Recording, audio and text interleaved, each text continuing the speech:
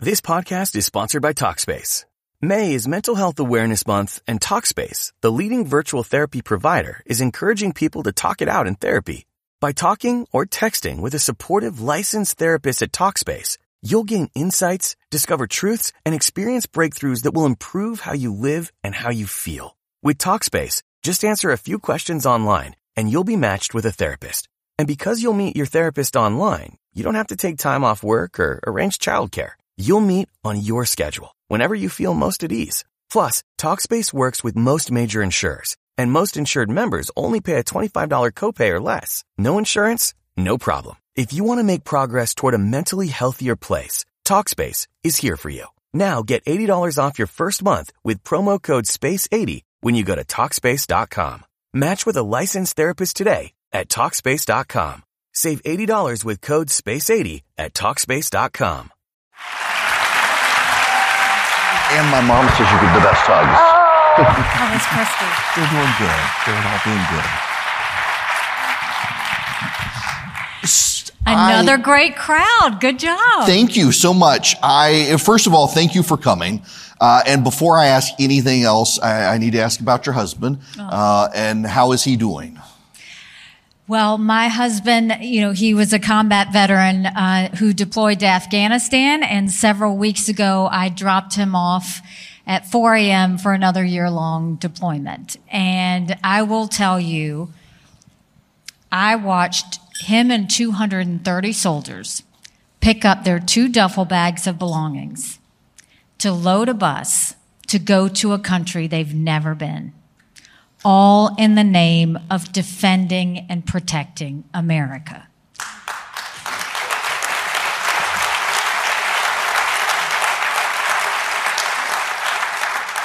They are willing to sacrifice their lives and their families because they still believe in this amazing experiment that is America.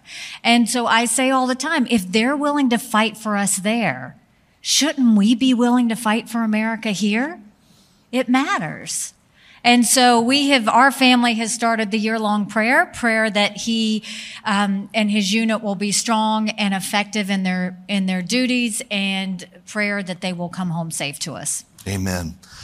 This gives me you an unusual perspective to answer this, because the number one question I've talked to others on stage about has been military readiness and preparedness, in the sense that we're falling behind on the world stage with President Biden's leadership, but that there's something more involved than just one man's leadership within the government, the bureaucracy, within the defense procurement industry, that we're just not firing on all cylinders right now. I think the first thing we have to talk about is the fact that my parents raised me to take care of those who take care of you. And I'll ask you if we're taking care of those who take care of us. Today, 33,000 veterans are homeless in this country. 1 in 3 of our heroes suffers from PTSD or thoughts of suicide. We lose 22 heroes a day to suicide. If a veteran needs to get a doctor's appointment at the VA hospital, on average, it takes 29 days. Why 29 days? Because on the 30th day, they can go to the doctor or hospital of their choice. So halfway through the 29 days, they get a call to reschedule, and the clock starts all over again. It's shameful how we treat our veterans. So what I can tell you is, it's also important that we understand. On TV, you love to see when our soldiers come home and it's a blessed day and having our families get back together. But the real work, Eric, is when we actually get home. The transition is tough. When Michael came home from Afghanistan, he couldn't hear loud noises. He couldn't be in crowds. Life had passed him by for the year that he was gone, and he didn't know how to transition in. We can't just love our military members when they're gone. We have to love them when they come back, too. And so the way that I think we deal with it is we should make sure that we have telehealth so that they can get the mental health help they need right when they need it. We should make sure they can go to the doctor and hospital of their choice. They have earned that right. We should make sure that their spouses are taken care of so that they never have to worry that their spouse is going to be left alone without any care. And the way that I will personally make sure that we fight this fight is I think every member of Congress should have to get their health care from the VA. And you watch how fast that gets fixed. Amen. So, now, to get to your point on a defense, the first thing we do have to talk about when you talk about military readiness is a strong military doesn't start wars. A strong military prevents wars. And so what we need to do with that is it's not that you just throw money at the Department of Defense. That's not the answer. The Department of Defense is bloated too. You pull down that bureaucracy. You get the slowness out. They have to stop playing favorites with defense companies. And you focus on making sure the military have the equipment to make them safe. I visited a company, Sig Sauer, in New Hampshire recently. They just came out with the first modern handgun for our military men and women in decades. Why does it take that long? So our focus needs to be prioritizing on how we can make sure that our military knows that they have everything they need to be the strongest fighting force in the world. That works for me. I want to switch to a sensitive cultural topic. It goes back to your time as governor. We had elected our first black president of the United States, and our nation seems horribly more divided along racial lines than before that point. Bless you. And you had to deal with the Dylann Roof situation in South Carolina and bring people together, one, to take the Confederate flag down, but two, to begin a healing process.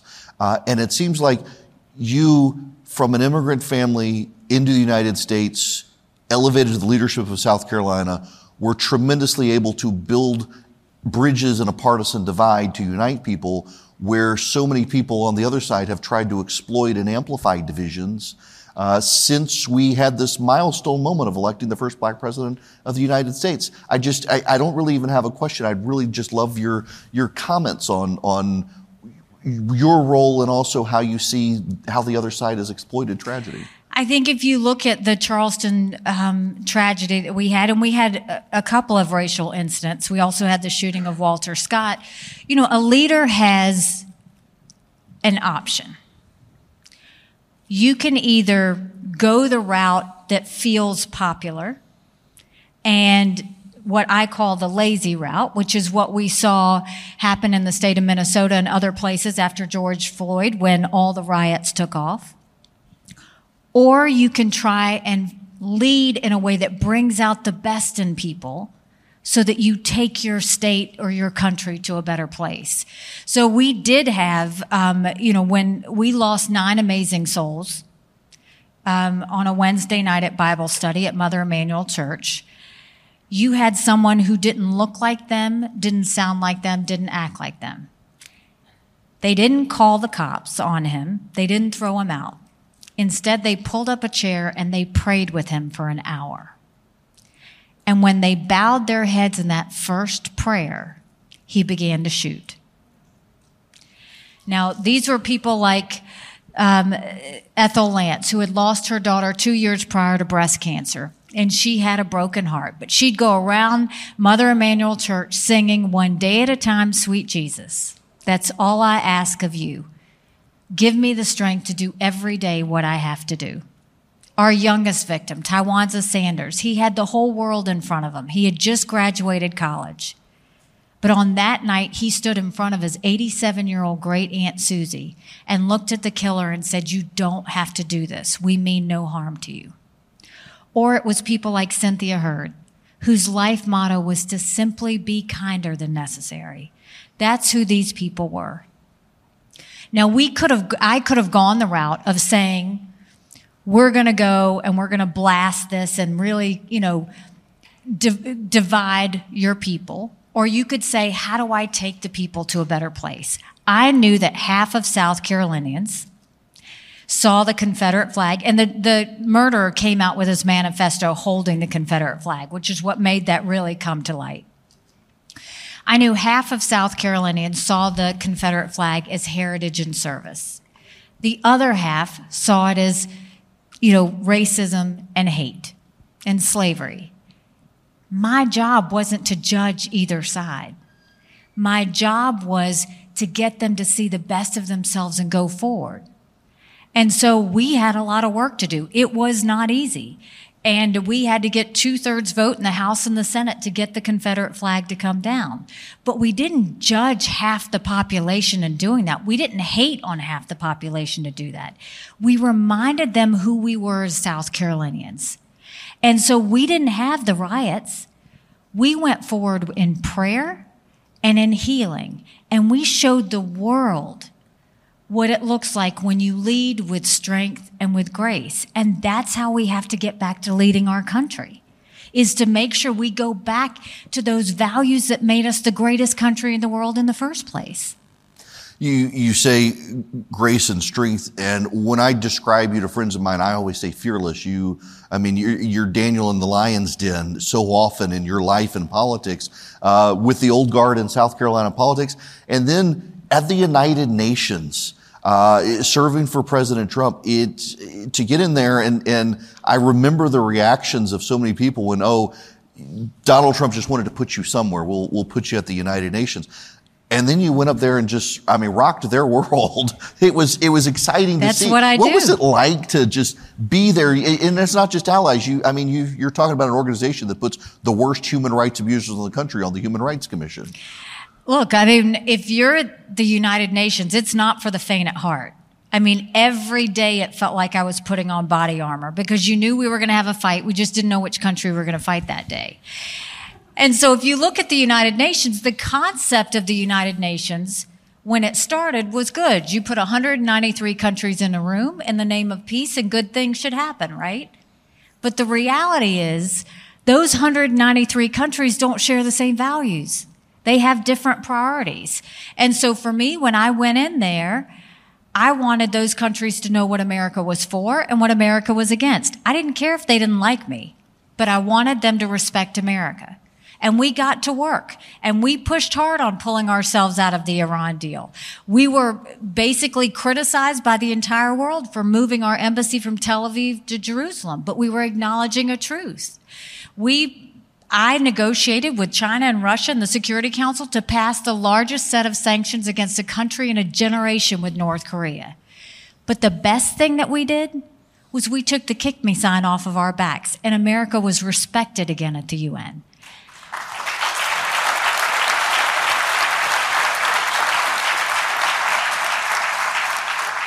To get that respect, you don't get it with weakness. You don't get it by being isolated. You get it by having strength and having moral clarity. It is important for us always to remember that we have to know the difference between good and evil. We have to know the difference between right and wrong. That is, bless you, that is moral clarity. And in order to do that, you have to show strength. And right now you see a lot of people, and you'll see a lot of candidates on that stage that want to take the lazy way out and say, we don't need to worry about our friends. Yes, we do need to worry about our friends. Because guess what? Don't be so arrogant to think that a 9/11 can't happen. We witnessed it. We know how that happens. We have to make sure we do everything we can to prevent war. And the only way you prevent war is by having a strong America. How do you answer the question? And I do think for the former vice president, for you as President Trump's former UN ambassador, it raises the question of, with him running again, how do you explain to people why they should now vote for you instead of returning him to office? Look, I think that President Trump was the right president at the right time. I agree with so many of his policies. But at the end of the day, we have to win in November. And it is time to put that negativity and drama behind us. We can't keep talking about the past. We have got to talk about how we are going to take America to a new future that is full of peace and law and order and opportunities for our children. And in order to do that, we have to have a new conservative leader. We have to have a new person that's going to go forward and start giving us solutions. Republicans have lost the last 7 out of 8 popular votes for president. That is nothing to be proud of. We should want to win the majority of Americans. Our solutions are the right ones. We know what it takes to lift up everyone, not just a select few. I have been a 2-term governor that took a double-digit unemployment state and turned it into an economic powerhouse. I was at the UN. I didn't work with one country. I dealt with 193. It is time that we start getting ready to really take on these big issues. We look so distracted right now. And when America's distracted, the world is less safe. It is time for us to get focused, smart, and strategic. For the sake of our kids and our grandkids, we've got to do that. I want to actually talk to you about your tenure as governor, because I remember the days living in Georgia where we didn't look down to Florida as an economic rival. We had to keep looking over at you because you kept stealing the businesses we were whipping y'all's butt. You were. We were whipping y'all's butt. We had Republican governors who were like, here, we'll give you $50 billion. Come build in our state. And you're like, we'll give you no regulation. Come. And people were coming. And Boeing and just BMW, all of these massive businesses that went to South Carolina and didn't fundamentally change the culture of South Carolina. When they did, you actually had people move into South Carolina and suddenly like, we actually like it here. We think we'll keep voting the same way. It's just remarkable, your record in South Carolina to attract business without selling out the state to do it. It wasn't easy, but it was very focused. You know, South Carolina had lost a lot of our jobs when the textile industry went overseas. And so when I came in as governor, we had double-digit unemployment. It was 11%. We had thousands of people on welfare. South Carolina was the butt of the jokes. But the goal really was, what I did was I went and first said, we're going to control what we can control first. And that was our agencies. So I replaced the head of every agency. I sent people into each agency to clean it up, bring down old regulations, clean house, get rid of the bureaucracy, get rid of problem children. And then I told those agencies, I need you to, and I gave them benchmarks. Every 90 days, they had to prove to the taxpayers what the return on investment was with that agency. And we then started to incentivize them to give money back to the taxpayers so that they started to compete. That was really important. Then we told those agencies, if you are costing a person or a business time, you're costing them money, and that's no longer acceptable in South Carolina. And then we started selling.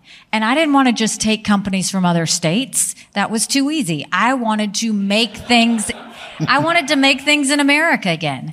So we started recruiting. And, you know, by the time I left, we were building planes with Boeing, more BMWs than any place in the world. We brought in Mercedes-Benz. We brought in Volvo, 5 international tire companies, and they were referring to us as the beast of the Southeast, which I love. But you know, the other thing that we did that was really important was I didn't want any company to come to South Carolina if they were unionized. We never wanted a unionized company. I didn't want them to taint our water at all. And when companies came to South Carolina, I said, okay, I want 2 things. One, you have to use our South Carolina small businesses to do your business. And 2, you have to take care of our people. And what I meant by that was I told them they had to do a family picnic every year to show their family members what they did. I said, you have to include your workers in the problems and solutions that you face in your company. And I said, thirdly, if you work on Sundays, you've got to give them advance notice that they're going to have to work on Sundays, because in South Carolina, we go to church. And truly, those were the things that really made us work. And, you know, it's not rocket science, but you have to really focus on that. And that's why when I'm president, what you're going to see me do is we are going to move a lot of the functions of the federal government down to the state level. Think education, think healthcare, think welfare, think benefits. Move that down to the states. What you do is you reduce the size of the federal government, you save us money, you make it more efficient, and you empower the people in the states. That's how it was intended to function. You look at the fact government was intended to secure the rights and freedoms of the people. It was never meant to be all things to all people. And right now you have a government that functions like that. And Washington politicians who've never seen a dollar they don't want to spend. And so I think we have to send this back down to the people and let governors manage it, because it will be managed better. And for the first time, we will make sure that people feel like government works for them and not the other way around. I abhor inviting candidates to come and interpose with other candidates. Some members of the media are mad because I don't want y'all to have to talk about the former president or about each other. I want to talk about you. But you and Senator Scott, both from South Carolina, I just am struck by the place that fired the first shots in the Civil War has presented two top-tier Republican candidates, one who's descended from slaves, one who is of ancestry from India. And it seems like we don't appreciate enough how much the Republican Party and the nation has moved that we could have our first black president and have the Republican Party from South Carolina fielding two non-white candidates for president of the United States. It seems like we don't pat ourselves enough on the back for the progress we've made. We anchor ourselves too much to past sins. The hardest part that we have right now that we have to overcome is this national self-loathing that has taken over our country. The idea that they say America's bad or that it's rotten or that it's racist. I was elected the first female minority governor in history. America's not racist. We're blessed. Our kids need to know to love America. They need to be saying the Pledge of Allegiance when they start school every day. We have to go back to that national purpose and the values that made our country great.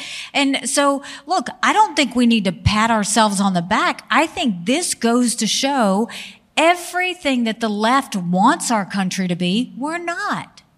We basically are focused on how to lift up everybody. That should be always what we do. And so I'm going to continue to talk about the blessings of America. Are we perfect? No. But every day we should strive to be more perfect. And I think that that's what, the Republican Party is doing. That's what we'll continue to do. I know the media loves to talk about Trump and the media loves to kind of have this back and forth. But I'll tell you, we've done over 80 town halls in New Hampshire and Iowa. And Eric, not one of them are asking me about Trump. Not one of them are asking me why I'm running against him or anything else. What they are talking about is inflation and why groceries and gas are expensive and why there's so much spending and why they are having a hard time paying their utility bill or why half of our families can't afford diapers. They're talking about the lack of transparency in the classroom. They're talking about a lawless border that makes no sense whatsoever. They're talking about crime on the rise. And they're talking about the fact that China is having their way with us and we're not doing anything about it. Those are the things normal Americans talk about. And those are the things we continue to address in our town halls because I think that's what the American people want to talk about and hear. Next week, y'all will be on stage in Milwaukee for the debate, distinguishing yourselves from each other on policy positions. I should have started with this question because I intended to with everyone. With this crowd here, with people at home watching, what do you want them to know of? You got a former president, a former vice president, you got sitting governors and senators. Why should Americans vote for Nikki Haley as president? I'm an accountant and not a lawyer.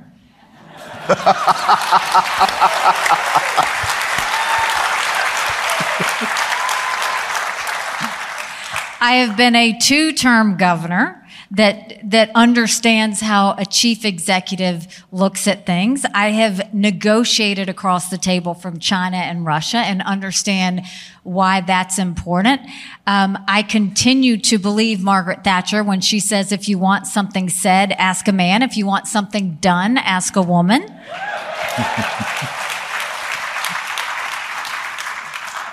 And I believe that America is ready for new, strong, conservative leadership.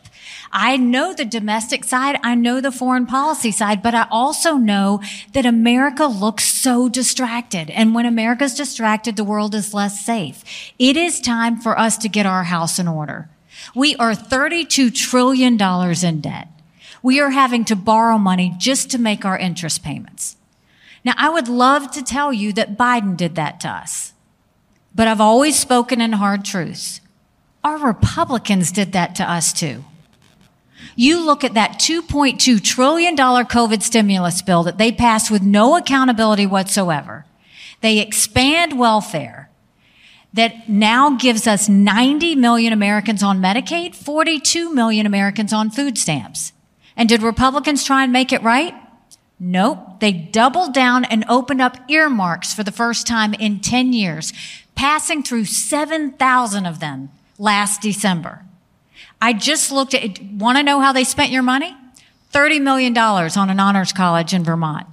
$10 million to tear down a hotel in Alaska. $7.5 million on a courthouse in Colorado. And the list goes on.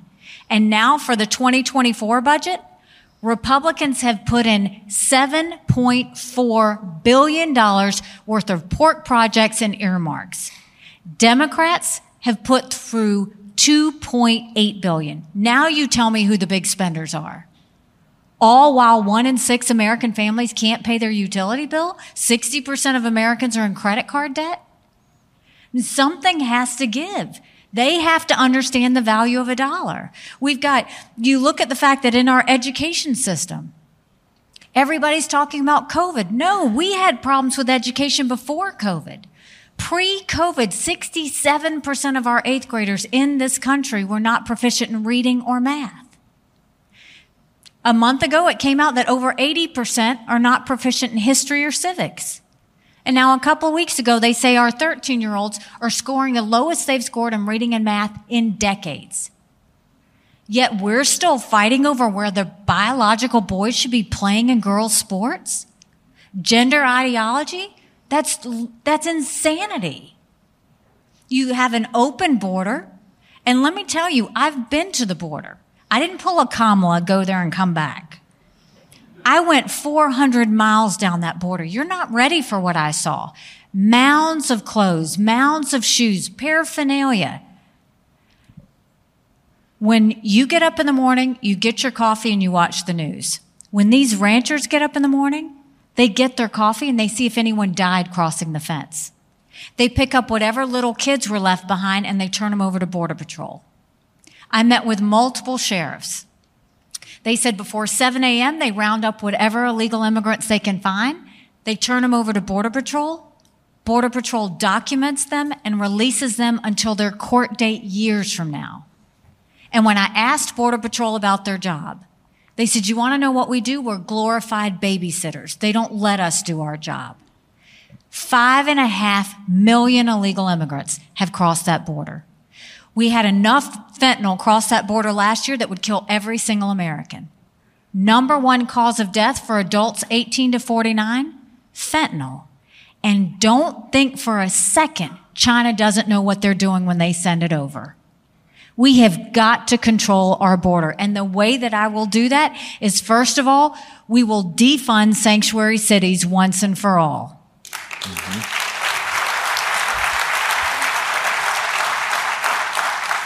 Instead of 87,000 IRS agents going after Middle America, we'll put 25,000 Border Patrol and ICE agents on the ground and let them do their job. We will make sure that we go back to remain in Mexico, because guess what? Nobody wants to remain in Mexico. Mm-hmm. We will end catch and release, and we will start catch and deport. We have to secure our border. It is a huge national security threat, and we've got to get that done. And then we have to start dealing with the fact that our number 1 national security threat at this time is China. And literally, nothing is being done. Trump did a good job of getting attention on China's trade practices. But he didn't do near enough on the fact that they have bought 400,000 acres of U.S. soil, most recently near Grand Forks Air Force Base, where our most sensitive drone technology is. They're putting millions of dollars into our universities to steal our research and spread Chinese propaganda. You've got the fact that they are using their Chinese front companies to lobby members of Congress.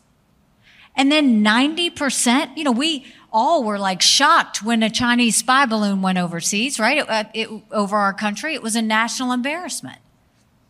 But did you know 90% of our law enforcement drones in America are Chinese? So you've got all these little spy balloons around that can send data back in a heartbeat. You've got enough fentanyl that's crossed the border that surpasses the Vietnam, Afghanistan, and Iraq wars combined in deaths. 75,000 Americans died last year, and we're not doing anything about it. Commerce has a list of sensitive technology that China should not get because they strengthen their military and they threaten America. Yet the Biden administration sent them 70% of the things they requested. And then you look at our military. Look at China's military. They have spent years building up their military. They now have the largest naval fleet in the world. They have 350 ships. They'll have 400 in 2 years. We won't even have 350 in 2 decades. They're building hypersonic missiles. We've barely gotten started. They're doing nuclear. They're doing cyber. They're doing artificial intelligence. And now they're the biggest developer of neurostrike weapons, which can go and engineer and change brain activity for military commanders or groups of the population. What's it going to take for us to wake up? Yet you've got Janet Yellen saying we should do more business with China. It shouldn't be a winner-take-all scenario. We should play by the rules. I've dealt with China. When their lips are moving, they are lying. They've never played by the rules. They believe in a winner-take-all scenario. They don't see us as a competitor. They see us as an enemy. We need to wake up. The first thing you do is you look at it through a national security lens. We need to make sure we stop selling any U.S. soil to China and pull back all the land that they've already taken.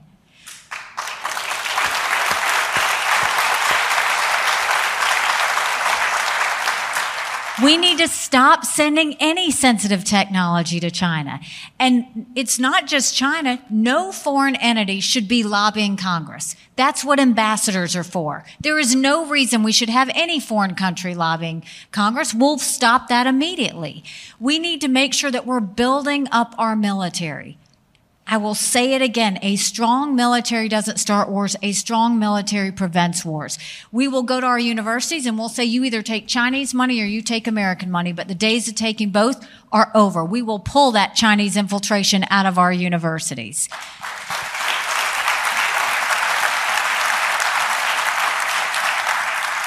And we will tell the Chinese, we will end all normal trade relations with you until you stop killing Americans. You watch how fast they stop and how that fentanyl stops going across our border. We have to be strong with China. We have to let them know what we expect of them. And we have to start being smart.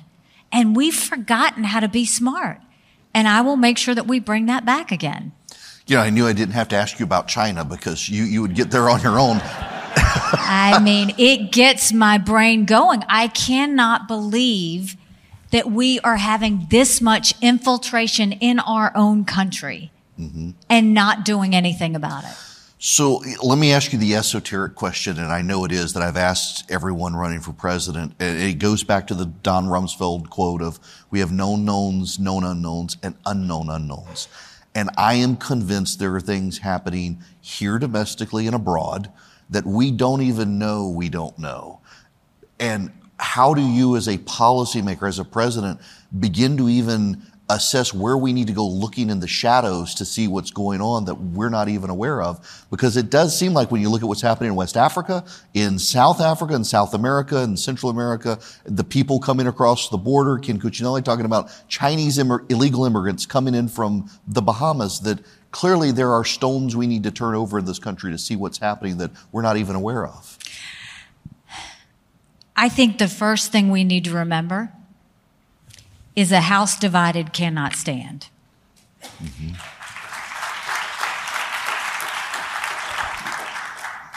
We need to focus on what it takes to have a strong America. And I think that in the past, wars have been fought land, air, sea. We need to be paying attention to cyber. We need to be paying attention to artificial intelligence. We need to be paying attention to space. That is the new frontier. That is what we need to make sure we're very focused on. I don't know if you saw recently, China has embedded malware into our network systems. They've put in a code that our officials, that our government can't find. So now I want you to think about our power grids. Think about our water supply. Think about our communication systems. That's what we're talking about. Those are the things we need to focus on. You have to protect Americans. Every U.S. president's first goal should be to protect American lives, protect American sovereignty, and protect freedom. And that's how we have to start looking at things going forward. That's not happening today. That hasn't happened in many years. That's what I will make sure we do as president. Let me shift gears dramatically away from policy and national security just to the campaign trail. I mean, what is it like to not be a candidate for a governor having to hit counties in one state, but to hit 99 counties in Iowa, plus go to New Hampshire, return to South Carolina? I mean, what is your day like running on the campaign trail? Not a lot of sleep, I'll tell you that much. I really appreciate how hard it is. I appreciate how grueling it is, because there are no shortcuts when it comes to president. There should never be shortcuts when it comes to president. We've put in the hard work. The reason I've done 80 town halls, the reason we continue to do all that we do, is because you should have to touch every hand. You should have to answer every question. You should keep going back over and over again until you've earned their trust and their support in terms of where we're going to go forward. And I will tell you, there are candidates that fly and do rallies and leave. There are candidates that try and take shortcuts. We haven't done that. I think I'm the only candidate that's still flying commercial. We've been on a lot of JetBlue and Spirit Air. We've stayed in a lot of Garden Inns. But at the end of the day, I think the biggest way to see what kind of leader someone will be, watch how they campaign. Watch if they do the hard work. Watch if they understand that you have to earn the support of every single American. That's when you really show what your grit is made of. I did that when I ran against the longest serving legislator in a primary in South Carolina. I did that when I ran against all those candidates for governor. And I'm doing that when we run for president now. This is a marathon. It's not a sprint. The media would love for you to believe this whole election is over. It's just not true. We're just getting started. And the debate that's going to happen next week is going to be the first chance for you to start to see what your options are. And then it's off to the races. And so, look, no one's going to outwork me in this. No one's going to outsmart me in this. We have a country to save, and I'm determined to save her.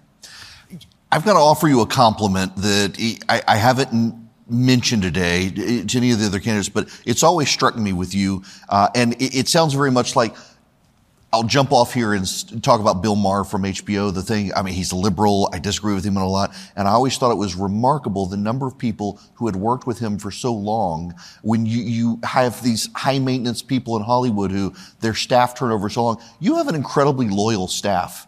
And surrounded by incredibly loyal people who are deeply committed to you. And it really sets you apart, I think, from so many people in politics on both sides, that you got people working with you who they want to work for you. I am so proud of our team. And, I have people who have been with me from the governor's office that went with me to the UN that are here, but it's because they understand service. They know this is more than just about a person. They know this is about the fact that God gave us one life, and we have to make the most of that life. And the best way to make the most of that life is to focus on serving others and lifting up others. And so I am blessed. I think I have the smartest, most talented, mighty team. We don't have the teams the size of the other guys, but we don't need the team the size of the other guys, because we know how to work harder and smarter. And, I think that, again, it says a lot. When you have loyalty, that means they know that you're doing it for all the right reasons. And that means they want to be part of something bigger. And that's what we're trying to do. When I say we have a country to save, I mean it. Somebody asked me why I was running, and I said, my parents came here 50 years ago to an America that was strong and proud and full of opportunities. I want them to know that country again. I'm doing this because for Michael and his military brothers and sisters, they need to know their sacrifice means something. They need to know that we love our country.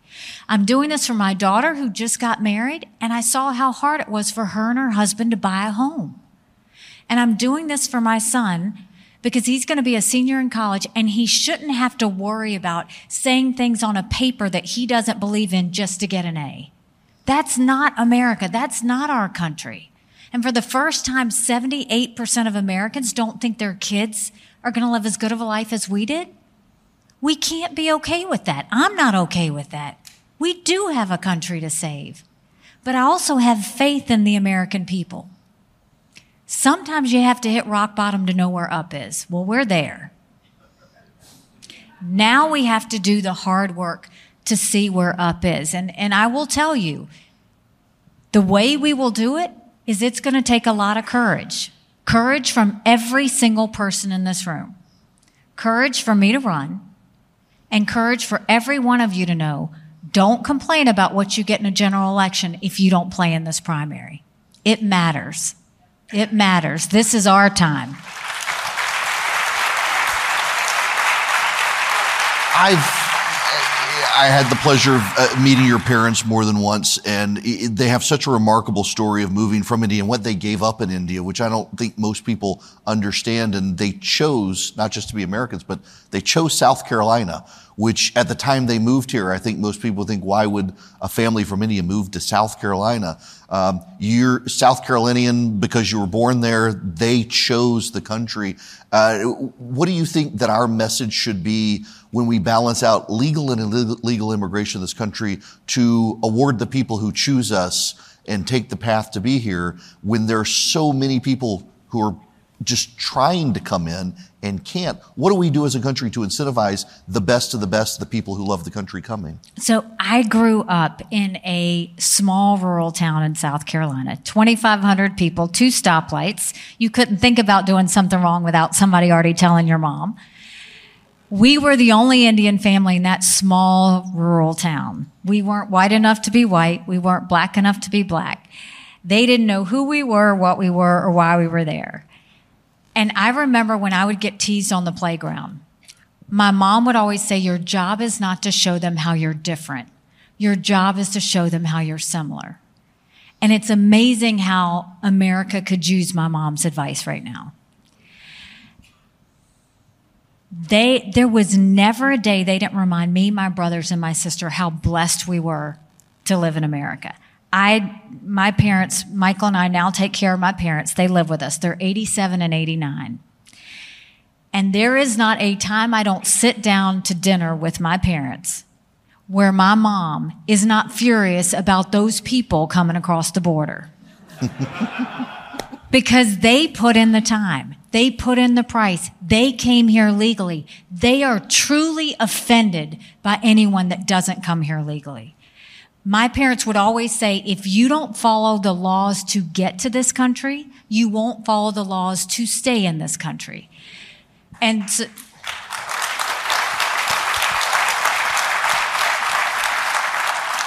what we have to remember is there's a lot of people that are doing it the right way. You can't cheat and get here by coming illegally. You just can't. They need to get in the back of the line and come in just like everybody else. And the other thing is, when it comes to legal immigration, we need to be smart about that too. I'm tired of them saying, oh, we're going to let X number this year. We're going to let X number next year. That's not the way you do it. You do it based on merit. What do our businesses need? What workers can they not find? And then you do it based on that. That's what builds up your economy. When you do it based on merit, then you're not only helping those that come, but you're helping the economy in our country, that way as well. And so I think, America has lost her way on a lot of different issues. But all we have to do is go back again to the national purpose we always had and the values that made us great. If we do that, we will get back to where we need to be. All right, I have one last question for you, and it's one I've always wanted to ask you, and I've never had the opportunity to really ask you. How did you navigate? And I'm kind of convinced that you became the UN ambassador for being able to navigate the divide of being a Clemson family and getting University of South Carolina votes. I mean, how do you balance this out? Listen, if you can win that, you can win anything. Let me tell you. You know, I am a diehard Clemson fan. I have always been. Go Tigers! I love that. Even so much that my husband is a bit embarrassed because for years before every Clemson game, I text Coach Dabo, and I tend to text him advice. But sometimes I think it's really important. He needs to hear it. And so, so he will always just respond back, "Go Tigers." That's it. That's it. So interestingly enough, when I was leaving the UN, he texted me and he goes, "You know, I may have a coaching position available." And I said, "Be careful what you ask for." There was a time where I was governor and there was a recruit that was really important. And I called him and I said, "You know, what are we doing about this recruit?" And he goes, "Governor, I am on the beach right now with my family." And I go, "Okay, problem number one."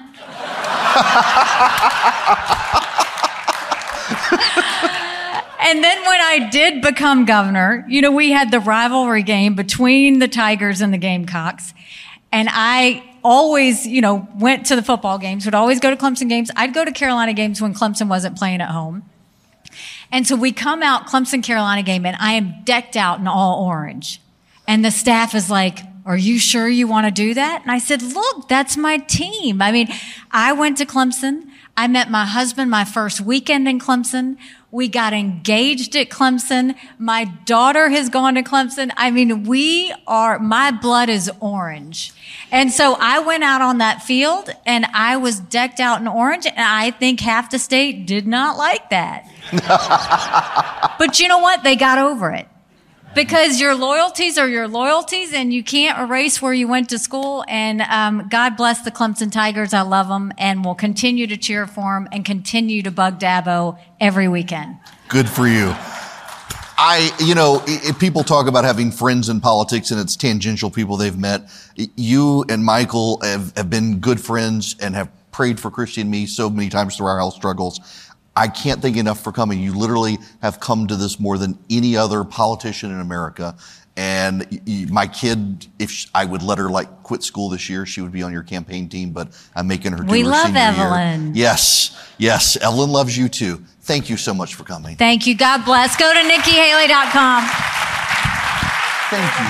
So good to see you.